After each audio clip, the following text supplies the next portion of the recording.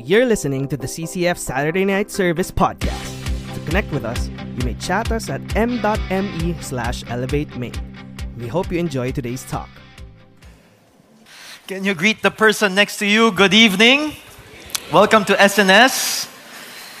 Now, it's my pleasure to be here once again as we conclude the series that we've been having for the past few weeks. And what is it called? Nako, parang walang power talaga, no? Parang ang dami nating ginawa ngayong Sabado na naubusan na tayo. Can we all read that again? Unleash God's power, and that's done through? Can everyone do this? Prayer. And we've been learning this action, vertical, right? Vertical will impact our horizontal. Let me just share with you a short story. And I just want to show this picture to you because on one occasion, I was rushing to get home because I had to go and do some stuff and I had to be somewhere. So as I went to our gate at our home, one thing that I did was I didn't park in the garage. I parked in the front of the door.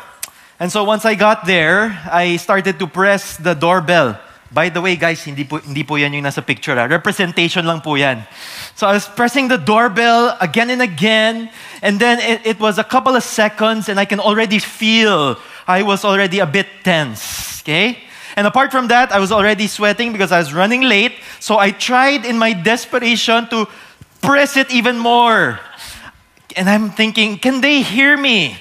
What are they doing? Are the people in my house asleep? They cannot hear the doorbell. So I even ring it again, and I knock on the door, and still there is no answer. And by this time, it had been about 5 to 10 minutes. So I checked my clock. What is it I'm going to do? And then I thought, why don't I message them on the phone so they'll open the door? And when I messaged them, no answer. I was like, what's happening here? I can't get into my own home. The doorbell is not ringing. Nobody's hearing. Nobody's responding. So I feel this irritation already, and I'm like, don't they know that I have to be somewhere? Don't they know that I have to be at SNS to preach? Maybe that was why I was late the other time. I don't know. So I was already feeling all of these emotions. And then all of a sudden, one of our helpers comes out through the window and she sees me. And I'm like, thank the Lord. And then she finally opens the door, and once I get in, I investigate. Have you been sleeping? What are you guys doing here? You didn't even respond, etc., etc. And apart from that, all I could say was, upon investigation, the doorbell had no power. The doorbell had no electricity. In other words, kahit na gaano pa ako karaming beses magpindot, wala pa ring electricity, walang tunog, no sound. In other words, that made me think, whenever we approach God in prayer, and there is no power, there is no connection, even though as hard as we can try, it will not get through. And what we're going to be talking about for tonight in this aspect, as we conclude this series on prayer, is how we can unleash God's power. Ultimately, it begins with a point of humility. Can everyone say that with me? Humility. Humility. So the topic for today is this main line which I want you to remember. Pray with humility. Pakisabi po sa katabi nyo, pray with humility. We can go on and on in our many prayers, many words, many repetitive. We can all do that. But unless there is that connection with God, our prayers will not be answered nor heard. And that's why we have to inspect ourselves, whether we're coming from a place of humility or we're coming from a place of pride or self-sufficiency. So again, as we come to our text for tonight, we will find out how it is that we can pray with humility. Our points for today is really simple. Number one, we have to realize that all of us have this tendency for pride. Everyone say pride. It is very poisonous. It is toxic to your soul. And that is why we need to acknowledge it, we need to admit it, we need to examine ourselves whether we're living pridefully, or even if we are praying with pride. The second would be a posture of humility. Can everyone say humility? Humility. And the third would be to discover the power of grace. Everyone say grace. So for our time here today, I want to start off with this question for you, and just you. What is hindering your prayer life today? Is it that constant yearning for your prayer to be answered, that you grow in your sufficiency for yourself na hindi naman napapakinggan ni God hindi naman ina-answer, ako na lang gagawa nito? Is that you today? Are your prayers marked by this lowly and humble yearning for God's will to be done? Or are you constantly praying, Lord, ito yung gagawin natin, ito yung mangyayari, Lord, please bless this. See, many times, if we're not careful, we can pray in this way to be so filled with ourselves that we forget who it is that we are addressing. So regardless of however you have prayed before, and I think most of us are guilty, we prayed prayers that are all about me, me, me, me. Today, we want to uncover the poison of what? Pride. The poison of pride. The very first statements of our passage for today is when Jesus sets the context. In Luke 18 verse 9, Jesus, told this parable. What is a parable? It is an earthly story with a significant meaning. Sometimes it is a heavenly message therein. In this earthly story, it's a parable to convey a message. And he subjected this parable, this story, to people who what? Let's all read this together. Who? Trusted in themselves that they were righteous. In other words, these people were very self-sufficient. They were, to use the term, self-righteous. They thought they were okay with God. They thought that they were in the right standing with God, and they trusted in themselves. They were convinced that okay kami ni God. And that's why Jesus shared this very shocking parable. Because why? Because of their self-righteousness, look at this, they viewed others with what? Contempt. Ang taas ng tingin nila sa sarili nila, ang baba ng tingin nila sa iba. They would like to more compare themselves with others. I'm better than that person. You know what? This person, naku, may sabit yan. Buti na lang hindi ako ganyan. Diba? That's how they viewed themselves when it comes to their own spirituality. They demeaned others. They despised them.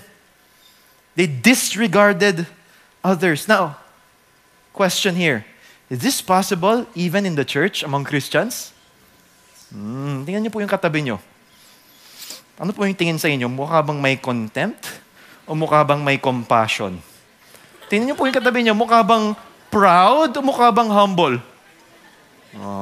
Lahat kayo humble. Tama po ba? Sa SNS, lahat tayo humble. Okay? We will find out how Jesus addresses these types of people. And maybe you're sitting here today and you're saying, no, hindi ako yan, pastor.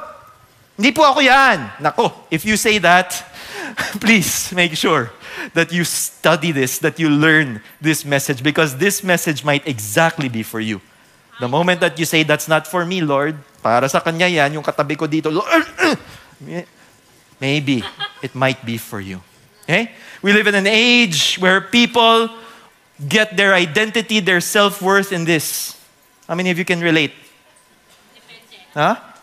Many people, especially the young generation, my generation, they pride themselves with this, daming likes, daming hearts.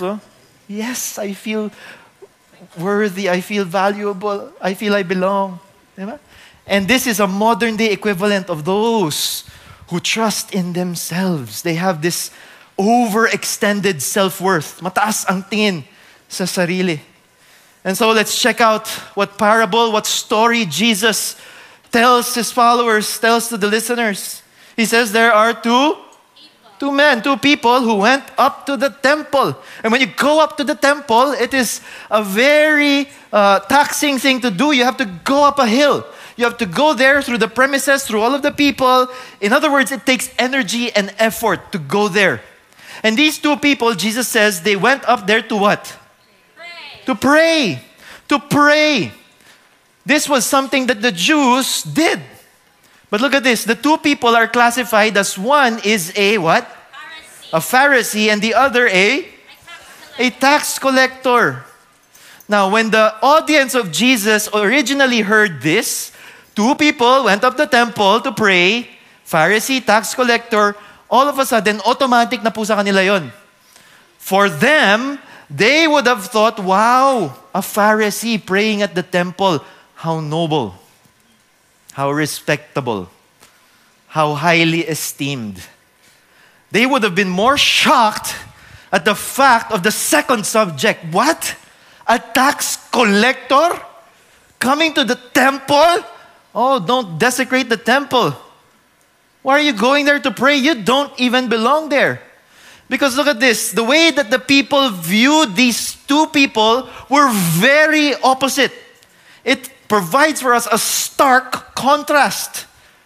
The Pharisees, as far as I can see, they were religious leaders. They were highly regarded by the people. They were really respected and honored because they knew the law. They followed the law to the dot.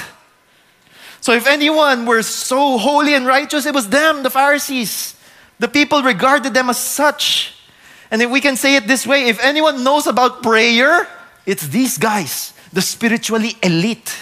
This is the equivalent of anyone who is super active, volunteering in the church. Maybe it's your Sunday school teacher or even the priest or the pastor who's there. If anyone can pray, it's this guy, super spiritual. But not so the tax collector. The tax collector, in their minds, these were traitors, mga traidor. Bakit? They worked for the Romans to collect taxes from their own Jewish people, from their own blood. And often they collected more taxes so that they can skim off the top. Meron silang kickback. And that's why the people regarded them as thieves. Kinukuhaan na nga po tayo ng pera, tapos kinukuha pa nila para sa sarili nila. And these fellows were treated as traitors, enemies. And maybe they were thinking when Jesus sets up the story, this subject, wow, Pharisee, Batlia, tax collector, what would a tax collector know about prayer? Marunong ba yan mag-pray ng tamang prayer? What is Jesus up to? And so these are the subjects that Jesus starts his story with. One very respected religious figure, the other similar to a crooked, corrupt politician. If we saw the same today here in CCF, how would we treat them? Respected pastor, teacher, politician. Nako, sabihin natin, alam ko kung sinong magaling mag-pray dyan. Yeah? But notice how Jesus unfolds the story. The first subject, the Pharisee, look at him. How did he pray? He stood and was praying this to God. Notice the very words that Jesus used. The Pharisee stood and as he was praying, he prayed to who? To himself. Ironic. Why? He was as if he was using the words God, God, God, but he was not being heard by God. He was actually addressing himself only. You see? That is the danger of pride. When you're not careful about it, you think you're praying to God, but entirely you're praying to yourself. You're just talking to yourself. And he says this is the contents of his prayer. God, let's all read this together. I thank you that I am not like other people. Wow, what a holy prayer. Tama po ba? Lord, salamat, hindi ako tulad ng katabi ko. Diba? What a prayer. And then he says, and even lays out a list how he is unlike these other people. The first of which is swindlers, mga magnanakaw, Mga scammers. Dami na po ngayon nun. I'm not like a scammer. I'm not unjust. I follow the law. I'm not an adulterer. And certainly, I'm not like this tax collector. See? He compared himself with others. That was the content of his prayer. And not only that, he says, I fast twice a week. Wow! Fast twice a week. The bare minimum for Pharisees was only to fast once a year on the Day of Atonement. Once lang po, minimum. But the Pharisees took it a step further. They fasted every month. But this guy, super spiritual guy, he took it even further. Twice a week. Wow. And he prided himself with that. He patted himself, wow, galing mo mag-fast. Twice a week. Daig mo pa yung CCF. Every noontime 3 o'clock lang. Ito twice, Monday to Friday. Monday and Friday. Yeah. What else? I pay tithes of all that I get. Even his resources. And Matthew 23 records this. The Pharisees even tithe even their spices. Like mint, dill, and cumin. Hindi ko nga alam paano yun eh. Parang 10% of tithe or dill or cumin. Parang isi-set mo pa. 10% to. Itong galing. I don't know how. But they did it. And they prided themselves on this. One commentator said that this Pharisee in his prayer had no eye on God. He had a bad eye on others. And he had a good eye for himself. If we are praying prayers like this, we are in danger. I realize that it is certainly possible to pray with pride. Tama po ba? How many of us, we have prayed 1 or 2 prayers or many perhaps, with an eye on ourselves. It's just me. I. In fact, if we go back to the prayer of this Pharisee, look how many times he repeats, I. Can you count it? Can you count it? I. Thank you. I'm not like that. I fast. I give. 5 times. Can I tell you what? This is an egocentric prayer. And oftentimes, if we are not careful, we can fall into the same exact trap. We can pray, and it's all about us. We can pray, and we can so get trapped in this self-righteous pit. At the behest of others, we compare ourselves with others. Jen Oshman said, while we easily diagnose the sins of others, we too often pass over the evil within us. Tama po ba?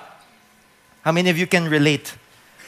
That we are so affected, we are so overlooking on others' sins that we forget our own sins. And this is a warning for all of us. You know, before I met Christ, I had a very colorful past life. I would often go to bars and clubs and I would get high, I would get drunk, and I would womanize and all of that. And at the places that I frequented, especially one, there was a place there at the end of a long street of bars and clubs, there was a chapel there, a church building there. So oftentimes when I would go bar hopping at the end of that night, from 12 midnight on to sunrise, mga 6 a.m., pupunta ako doon. I'll go to the church building. And then in my drunken state, I would go inside and then I would pray a prayer like this. Lord, konting pangbawi lang para sa mga kasalanan ko kanina lang. That's my prayer. Because in my mind, I had a certain stature, I had a certain measure of righteousness, but I had to make it up to God. In other words, what do we call that? Ligtas points. Tama po ba? Lord, ang bawi na, konting ligtas points lang para lang pa-balance natin. Diba? I'd go to church, I would do that, and I'd pray prayers like that just to equalize my sins and my self-righteousness. You see, we have to be careful. If we are praying prayers that are humble or prayers that are proud. In fact, look at this. What do you see on the screen right now? What color is the circle in the middle? Are you sure? Are you sure it's white? For the colorblind people, sorry. Okay, but according to the audience, they call it what? White. But can I tell you that the circle in the middle is actually gray? When you change the background, when the background is white, it is actually gray. You see that? I realize oftentimes when it comes to examining our own selves, we think we're white. Compared to others, compared to the sins of others, I'm so good compared to this one. But when we compare ourselves to the actual standard of holiness, who is what? God, we realize we are sinful. We are depraved. And that is why this Pharisee prayed in that manner. He prayed filled with pride, and it was a poison to him. It was so poisonous that he didn't realize that his righteousness could not attain. Why? Romans 10:3 says, "For not knowing about God's righteousness, the standard, they sought to establish their own. And they did not subject themselves to the righteousness of God." In other words, the Pharisees, although they were religious elites, the spiritual highness, but in other words, in light of God, in light of the standard from God, they fell short. And that is why we must be very careful if we are to become Pharisees in the same manner. In fact, this is what Jesus says in Matthew 15. Look at this. How he regards the actual Pharisees in his time. Very strong words. Jesus says, "And by this you have invalidated the word of God for the sake of your tradition."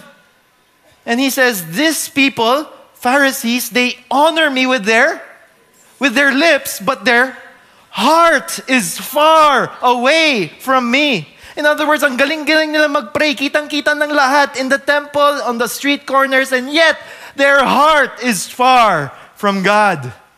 And he says, "In vain do they worship me, teaching as doctrines the commandments of men." They thought they were worshipers of God, but in the end, they were worshipers of themselves.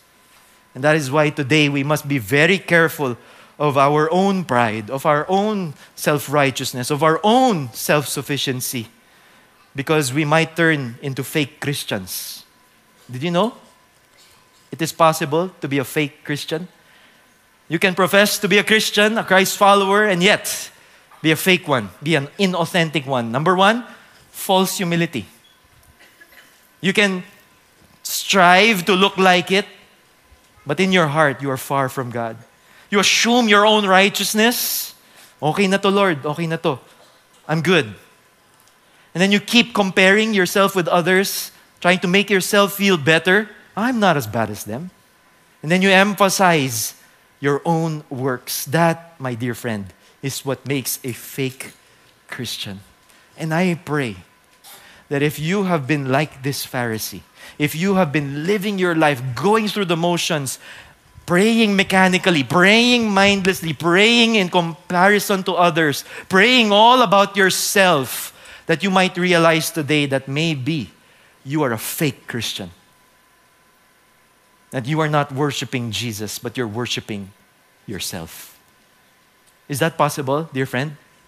Yes, it is entirely possible. So how do we know? How do we find out? Let's put ourselves to the test. Are we self-righteous? Do we have pride in our lives? Do you want to find out? Yeah, let's see.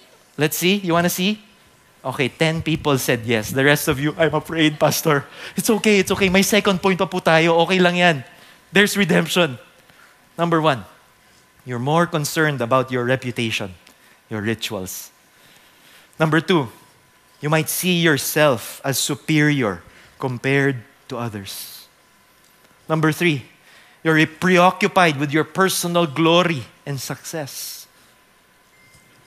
Number four, you're critical and judgmental towards others. How do you see others? Number five, you're unforgiving. There's no compassion for others. Bahala kayo sa buhay nyo. Number 6, does not take correction well. Whenever you're corrected, you're very defensive. You don't listen. And last, you're self-sufficient. There's no growth, no change in your life whatsoever for the past few weeks, months, years that you've been joining here in church. Is this you today, dear friend? If you have ticked any of these boxes, it's not too late. There is hope just yet. You know, Jerry Bridges once said this: we will own up to almost any other sin, but not the sin of self-righteousness. When we have this attitude, we deprive ourselves of the joy of living in the grace of God. Because grace is only for sinners. If we continue in our self-righteousness, we will forego the grace of God. So with this first point, as we go to our second point, I want to just make it into a personalized prayer. Do you want that? If ever you're struggling with self-righteousness or with pride in your own life, maybe this is a prayer that you can adopt for yourself in order to teach us to pray with humility. Do you want it? Okay, for those of you taking notes or journaling this is a prayer that I want you to imbibe, to personalize. Let's all read this together. Lord, teach me to be humble so that you won't need to humble me. Is that a good prayer or not? Yeah. Right? Lord, please teach me to go beyond this self-righteousness, this self-sufficiency, this pride in my life and in my heart. And teach me to be humble so that I do not need to be humbled by you. Why? Because when the Lord humbles us, it's often painful. There's discipline. There's intervention in our life. And oftentimes, He does that through brokenness, breaking us of our self-sufficiency. You know, there was a point in my life when I was already a Christian and I was working in a company before I went into full-time ministry. And in that company, I really excelled. All of the money that I could make, I made it. And all of the success, I did it. And all of a sudden, I realized pride had crept into my heart. Why? Because originally, I went into that company and I was saying, Lord, I want to glorify you. But in the end, I realized in retrospect, all that I did was now slowly creeping into my heart, in my mind.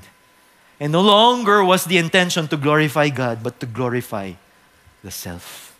That's why God had to humble me. God had to break me down. God had to pluck me out painfully. Exited from our own company.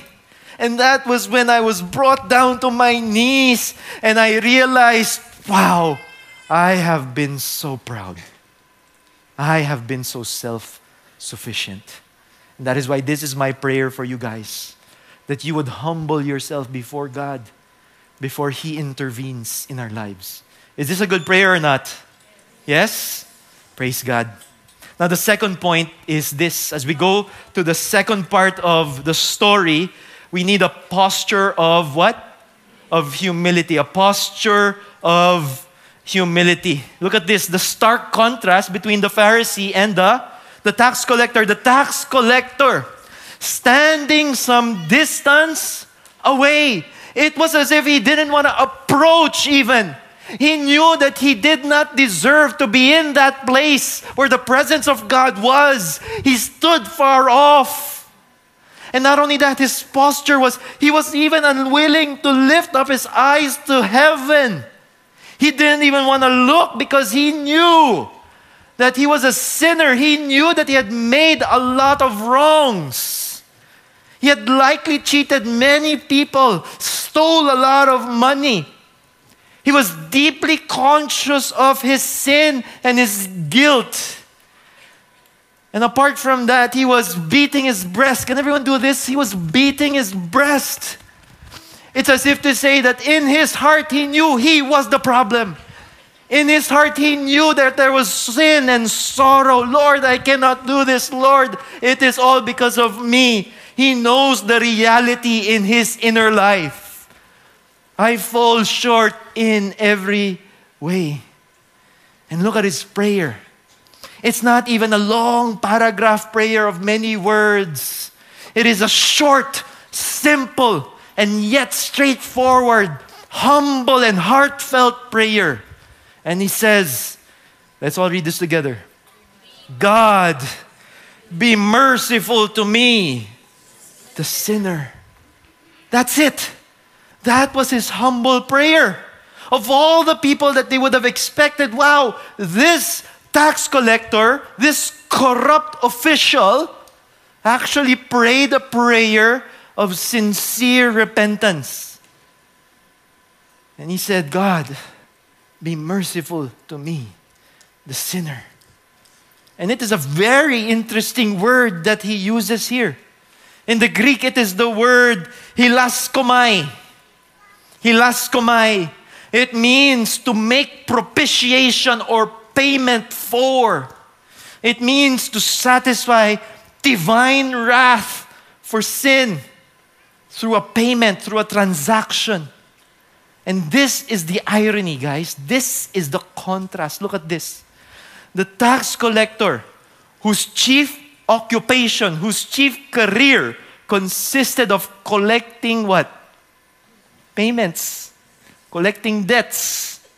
His chief primary job was to collect payments and debt. He knew the accounting. This is what they owe. This is what he is to collect.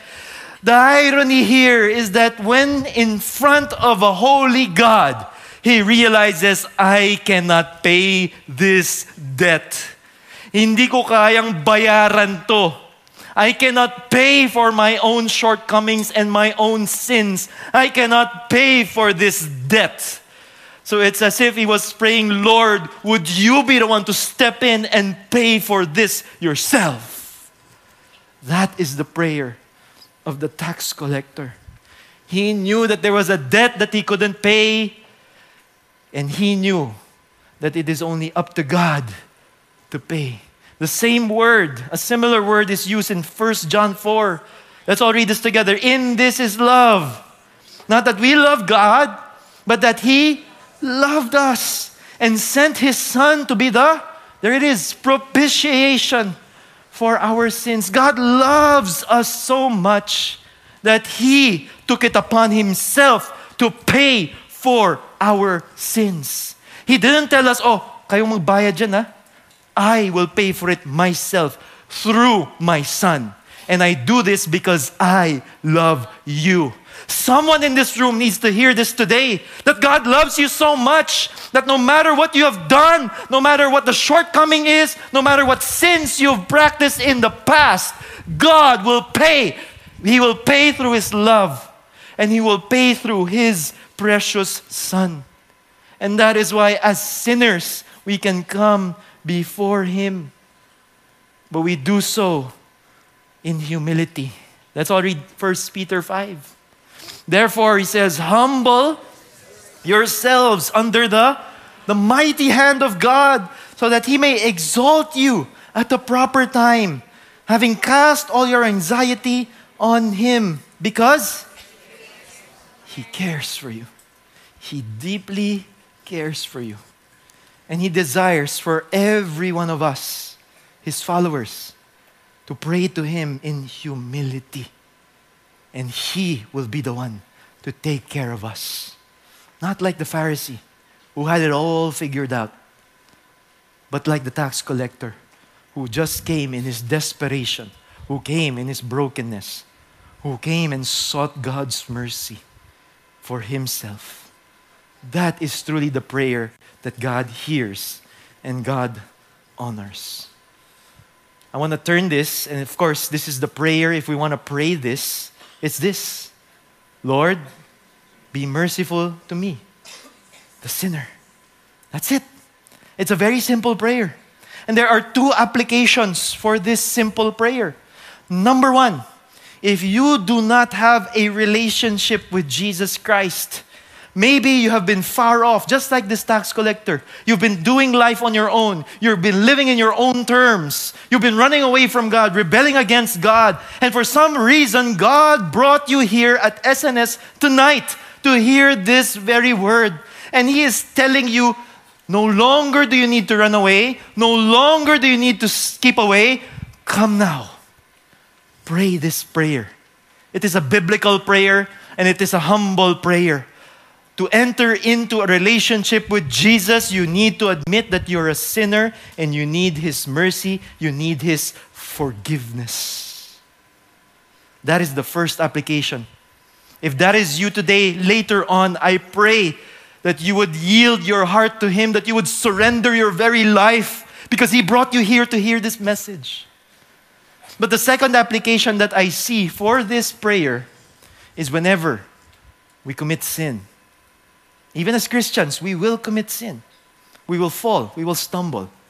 But anytime that we do so, this should be our heart's cry. Lord, I need your forgiveness.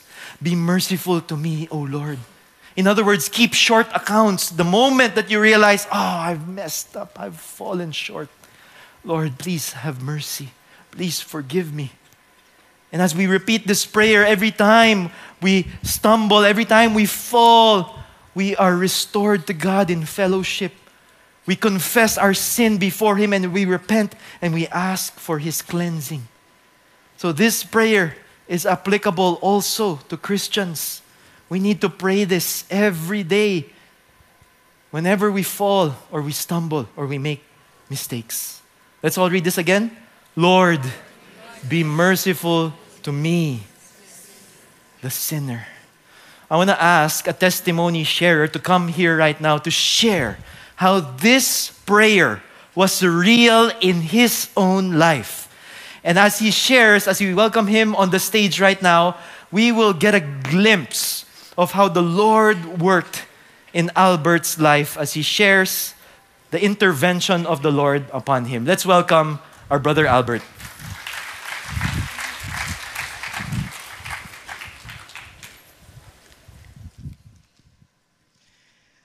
I got married at a very young age of 21 when I got my then girlfriend pregnant. We led a somehow normal and decent life early on. But after 2 years, I got to the dirty habit of womanizing, partly due to the influence of my then boss. On top of that, I also became the vocalist and lead guitarist of an infamous rock band, during which I had numerous flings, dated for fun, and had an affair that went on for more than 6 years. My life became a series of cat and mouse, where I would be womanizing and then my wife would catch me. I was out of the house for the entire week due to multiple band activities and seeing other girls. In 2009, my wife and I welcomed our second child after 13 years. We had a girl this time. I thought I could live a straight life because I now have a daughter and I was afraid of reaping the consequences of my womanizing. But I was wrong.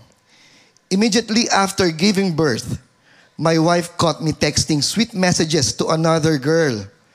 Then I got involved in an affair with an office mate who is also married. All while I was still having several flings and was still dating for fun. But the worst was yet to come for my wife. Because in 2019, I got caught by the boyfriend of my then mistress inside her house, and the scene became really ugly. The girl's boyfriend got a hold of my wife's Facebook Messenger and informed her that I was at the girl's house.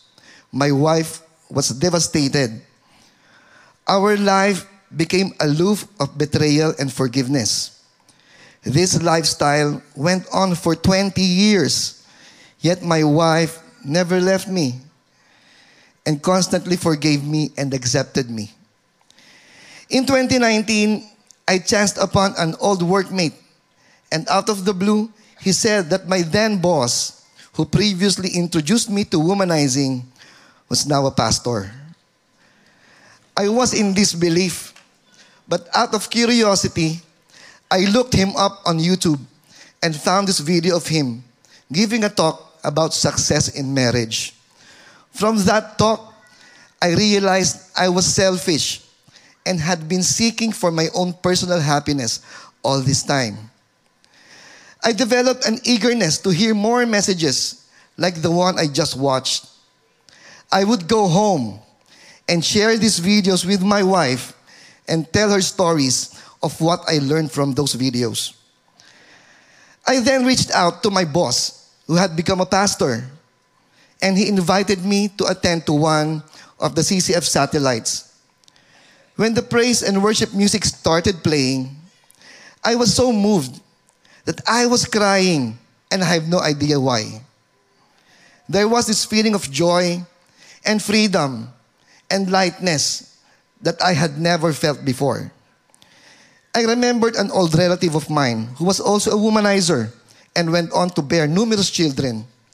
For me, he was the alpha male, and I wanted to be like him.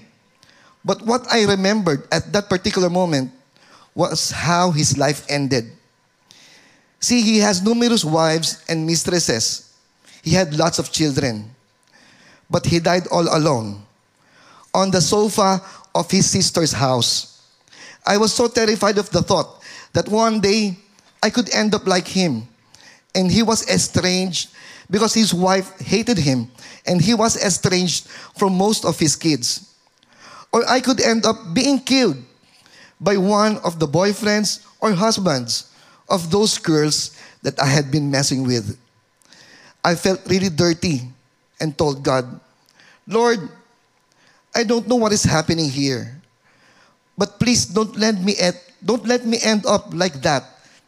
This place, being with you, is what I was longing for all along. Please forgive me.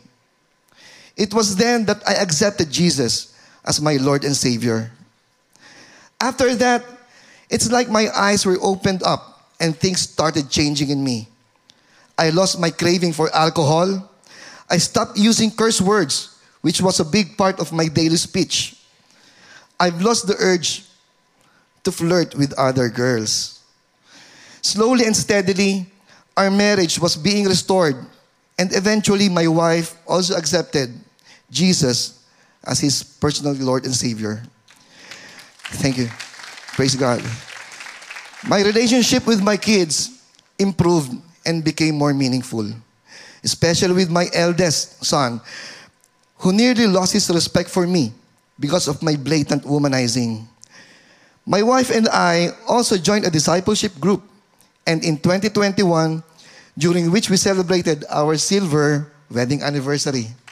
Praise God.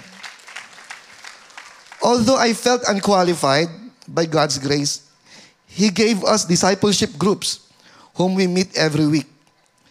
I was also tasked to take on the leadership of Exalt Music Ministry as ministry head in CCF Marilao. Recently, I was tasked to facilitate the premarital counseling with a wonderful young couple. We often think that our sins and transgressions are so big that we are unworthy of redemption. But God is bigger than our sins, and He sacrificed Himself that our sins may be forgiven. All we needed to do is come to Him in humility, confess our sins, and turn from our evil ways. 2 Corinthians 5:17 says, "Therefore, if anyone is in Christ, he is a new creation. The old has passed away. Behold, the new has come." I am Albert Ascona, once a dirty and selfish person, humbled and cleansed by the love, mercy, and grace of God. Now a bondservant of Christ. To God be all the glory. Amen and amen. Why don't we pray for our brother Albert as we all extend our right hand over him. Father God, we just want to thank you for your wonderful and amazing work for all of us, and especially here for your child, Albert. Thank you, God, that you have intervened in his life and you have showed him your mercy, O Lord, that you have cleansed him, that you have forgiven him, and that you have made him a new creation in Christ. And so even with his marriage, you have created it and recreated it into a new marriage that is centered upon you. So Father, we pray for him, his wife, and their children and their family, Lord, that you would continue to bless them, to keep them, and to protect them, Lord, from the evil one. May you continue to use their life, Lord, as a pleasing testimony to you, O God, to continue to expand your kingdom and to always remind them, Lord, to be humble before you, to walk in your ways. O Lord, we commend our brother and his family and his ministry unto you. Please keep him, Lord, in your grace. In Jesus' name we pray, and everyone said, Amen and amen. Brother, thank you so much. Praise God. Dear friends, what is our message for today? Pray with humility. Can you say that to the person next to you? Pray with humility. I realize we really need to pray in humility. Look at this in James 4, verses 6 and 10, our memory verse. Let's all read this together. But God gives a greater grace. Grace is something that we do not deserve, and yet it is something that God gives to those who are humble. He says, therefore it says, God is opposed to the proud, but gives grace to the humble. Gives grace to the humble. And therefore, God says in verse 10, humble yourselves in the presence of the Lord, and He will be the one to exalt you. I realize, dear friends, if we are self-sufficient, if we have our self-righteousness, our pride, God will not answer our prayers. God will not bless even our plans that we make for ourselves. He is opposed to those who are self-sufficient, who are trying to live their life on their own terms. But for the humble, He gives what? Grace. And that is what it's all about. All of us don't deserve Him and His grace. But because we have humbled ourselves before Him, He will be the one to exalt us in proper time. And that is why we cap off with our third and last point for tonight, the power of grace. We all need grace. Don't you agree? We need grace in our lives. We need it every day of our lives. We are alive only by the grace of God. We are saved only by the grace of the Lord. And that is why Jesus caps off this parable.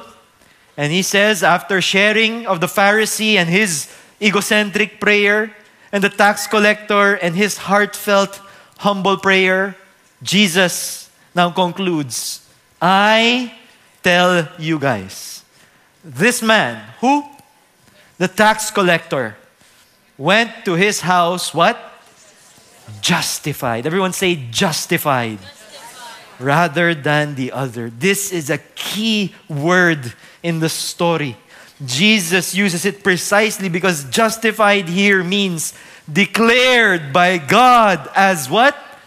Not guilty.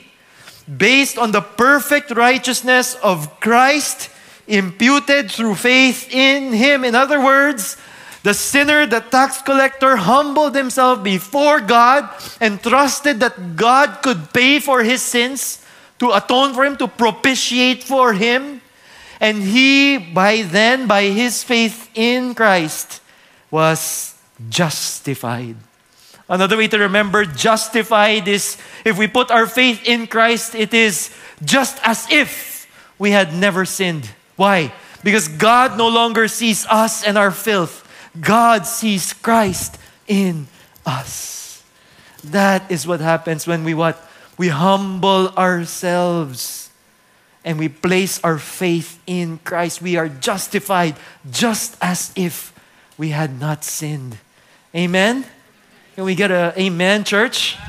Praise God. Tell the person next to you, humble yourself. This is the same word that is used in Romans 3. For all have sinned and fallen short of the glory of God. But being justified, made right, as a gift by His grace. We cannot be justified by our own works, by our own merits, by our own striving, by our own rituals, by our own morality. It is only when we humble ourselves and receive the gift of God, which is a gracious and free gift, only then can we be justified. Only then can we experience the redemption that is in Christ Jesus. I want to share two other glimpses of this and then we will wrap up. Because this story, as Jesus told, highlights the tax collector, the sinner, the one who is considered to be far off from God. And yet we see, not just in this story, in this parable, but we actually see it in the life and ministry of Jesus. How, for example, this first fellow that we see was a real life tax collector. Do you guys know who this fellow is? This is Levi, or we come to know him as Matthew. Matthew was a tax collector despised by people. And yet, Matthew records in Matthew 9 how Jesus went to him. He was just minding his own business, sitting at the tax collector's booth. And Jesus comes to him and says to him, "Magbago ka na?" No. Jesus says to Matthew, the tax collector, "Follow me." And what does he do? He gets up and follows Jesus. When he encounters Christ, he drops his tax collecting ways and he comes to Christ and does life with Christ. And the next thing that the Matthew 9 records is that this guy, Matthew, the tax collector, whom Jesus called to follow him, he has a Matthew party. What is that? A gathering of other people. What does Matthew do the next very thing after Jesus calls him? He calls his fellow tax collectors. "I'm throwing a party." And the main celebrant, the main guest is who? Jesus. He invites not the righteous, not the Pharisees, not the religious elite. He invites his fellow tax collectors and sinners. And the people were like, "What?" The Pharisees saw this in verse 11 and say, "Why is your teacher Jesus eating with tax collectors and sinners?" And Jesus says, "It is not the healthy who are in need of a physician, but those who are sick. I did not come to call the righteous, but sinners." That is what Jesus came to do. He came to call the sinners to come to Him and follow Him. Another person that we see in the narrative of the Gospels is this guy. You know this guy? Zacchaeus. What do you know about this guy? He is not only a tax collector. He is what? Chief. Bossing. He is the top honcho. Perhaps this guy was invited to Matthew's party. Perhaps, maybe, some of the tax collector friends of Matthew shared to Zacchaeus, "You know what? We met this guy, Jesus. He changed our lives." We don't know. All that we know is that this guy, Zacchaeus, was wanting to meet Jesus. But he had a problem. He was vertically challenged. Literally and figuratively. He wanted to reach out to Jesus, but he couldn't. So he climbed up the tree and said to Jesus, "Jesus!" And then Jesus, as if he already knew, went to this guy, Zacchaeus, chief tax collector, the big boss of them all, and says, "I will have dinner with you in your household this day." And so what does Jesus tell him? He encounters Christ, tells him to follow him, and in response, this is what he says in Luke 19, Zacchaeus stopped and said to the Lord, "Behold, Lord, half of my possessions I will give to the poor, and if I have defrauded anyone anything, I will give back 4 times as much." My friends, this is what grace does. It allows you to change. It allows you to turn from your old ways into the new way and to follow after Christ. And then he says, Jesus said to him, "Today salvation has come to this house because Zacchaeus followed after Jesus. He put his faith in Jesus. And verse 10, for the Son of Man has come to seek and to save that which is lost. These are true to life stories. Not just a parable, not just a story, but these are true stories of individuals, tax collectors, despised by society, the corrupt, the despicable, those who are considered far off. But Jesus came to them and Jesus said, follow me. I will give you my grace. And that's why praying with humility admits our total dependence on God's grace. And when we do that, once we admit and once we depend on Christ, He changes us. And the parable of that passage ends this way. Let's all read this. For everyone who exalts himself will be humbled, but he who humbles himself will be exalted. This is the moral of the story. We need to be humble. We humble ourselves, and oftentimes this happens through prayer. So think about it. How can our prayers be more humble? How can we pray in the same manner of humility? My last prayer to adopt into this third point is this. When we pray with humility, we can pray something like this. Lord, I can't, but you can. Is that a good prayer? Lord, I can't, but by your grace, you can. For us, maybe, Lord, I can't change my life. I can't give up this sin. But you can. You can work so powerfully in my life, Lord. Lord, I'm in front of this desperate, impossible situation. I'm challenged in this area of life. Lord, I can't. But you can. That to me is the humblest of all prayers. Lord, I can't. But you can. And that is why and how we can pray with humility. Number one, the poison of pride, our self-righteousness. We need to confess that before the Lord.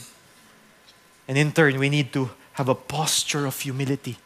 More than our prayer posture, our physical, whether naka-kneel, nakabow, whatever it is the posture of the heart that matters to God. And last, the power of His grace. And when we humble ourselves, we can come to Him. As Hebrews 4:16, let's all read this together. Therefore, let us draw near with confidence to the throne of His grace, so that we may receive what? Mercy, and find grace to help in our time of need. When we humble ourselves, we can approach God in confidence, and we can ask for grace. And right now, as we wrap up with our message, I want to invite all of us to pray with humility. And how will we do this? We will do so with the Lord's Supper. So why don't we all arise and stand up? And why don't we read this from the same gospel, our verse for today, Luke 22. As Jesus says, when the hour had come, He reclined at the table and the apostles with Him. Yes, this included Matthew, the tax collector. And He said to them, I have earnestly desired to eat this Passover with you before I suffer. For I say to you, I shall never again eat it until it is fulfilled in the kingdom of God. And when He had taken a cup and given thanks, He said, take this and share it among yourselves. What is Jesus trying to do here? He is about to face betrayal. He is about to undergo the cross. He is about to be deserted by His disciples and followers. And yet, He humbly, earnestly desires to spend those last few hours with His disciples. In the garden, after this supper, He would say, not my will, Lord, but your will be done. This is a reminder for us that if there's anyone who prayed with such humility, it was Christ Jesus, our Lord. And that is why in verse 18, "For I say to you, I will not drink of the fruit of the vine from now until the kingdom of God comes." And when he had taken some bread, he had given thanks, and he broke it and gave to them, saying, "This is my body, which is given for you. Do this in remembrance of me." And in the same way, he took the cup after they had eaten, saying, "This cup, which is poured out for you, is the new covenant in my blood." Whenever we partake of the Lord's Supper together, we remember how Jesus humbled himself, how Jesus surrendered his will to the Father, and how he allowed himself to be crucified on that cross, where his body was broken, where his blood was shed. And that is what is symbolized by the bread and by the juice. The priceless sacrifice of Christ for us sinners. And when we partake of this, we remember, we honor, and we celebrate this humble act of dying on the cross for our sake. So today, I'm going to give you a few moments just to be with God. All of us here bow our heads and close our eyes, just between you and the Lord today. That before we even partake of this communion, that you would pray to the Lord. That just like that tax collector, you can say to God, "Lord, have mercy on me, a sinner. I need your grace. I need you in my life." Go ahead and do that right now.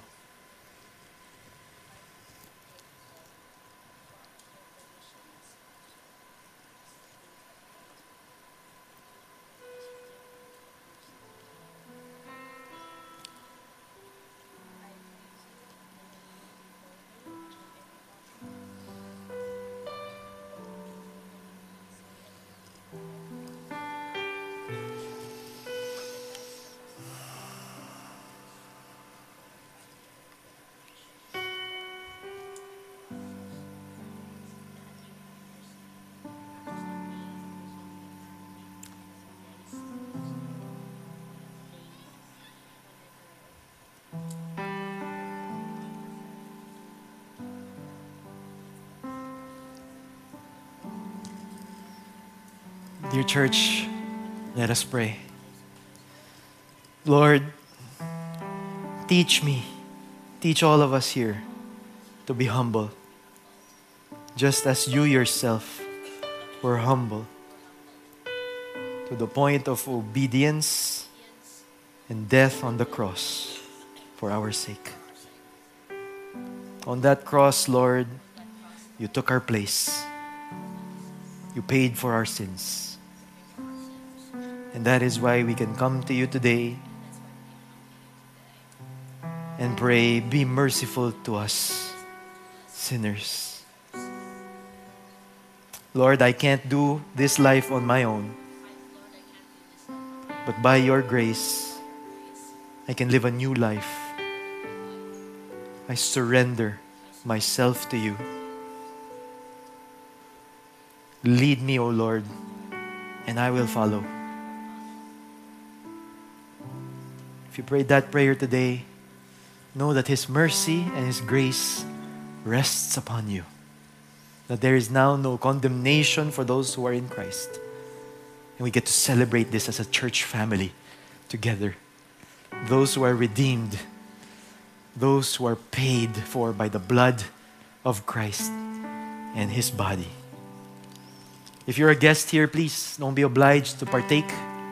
But if you have a relationship with Christ this day, then let us all together give thanks and partake of the bread.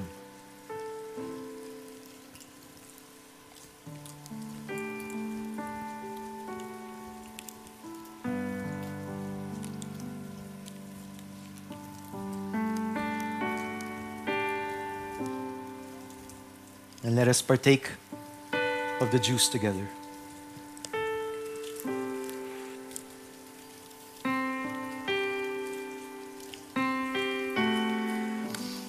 And let us give thanks once again. Oh, gracious and loving and merciful Father, we thank you that we have joined here together to celebrate the most powerful thing ever, and that is your grace. Thank you, Lord, for working in our lives in such a way that we would live and pray with humility. I pray, Lord, for everyone here, including myself, that we would walk with you humbly, faithfully, until you come or until we go home to you. Thank you, Lord Jesus. All of these things we pray in your sweet and powerful name. In Jesus' name, amen and amen. Thanks for listening. We'd love to stay connected with you, so make sure to subscribe to our podcast or join an Elevate group through chatting with us. See you at our next podcast.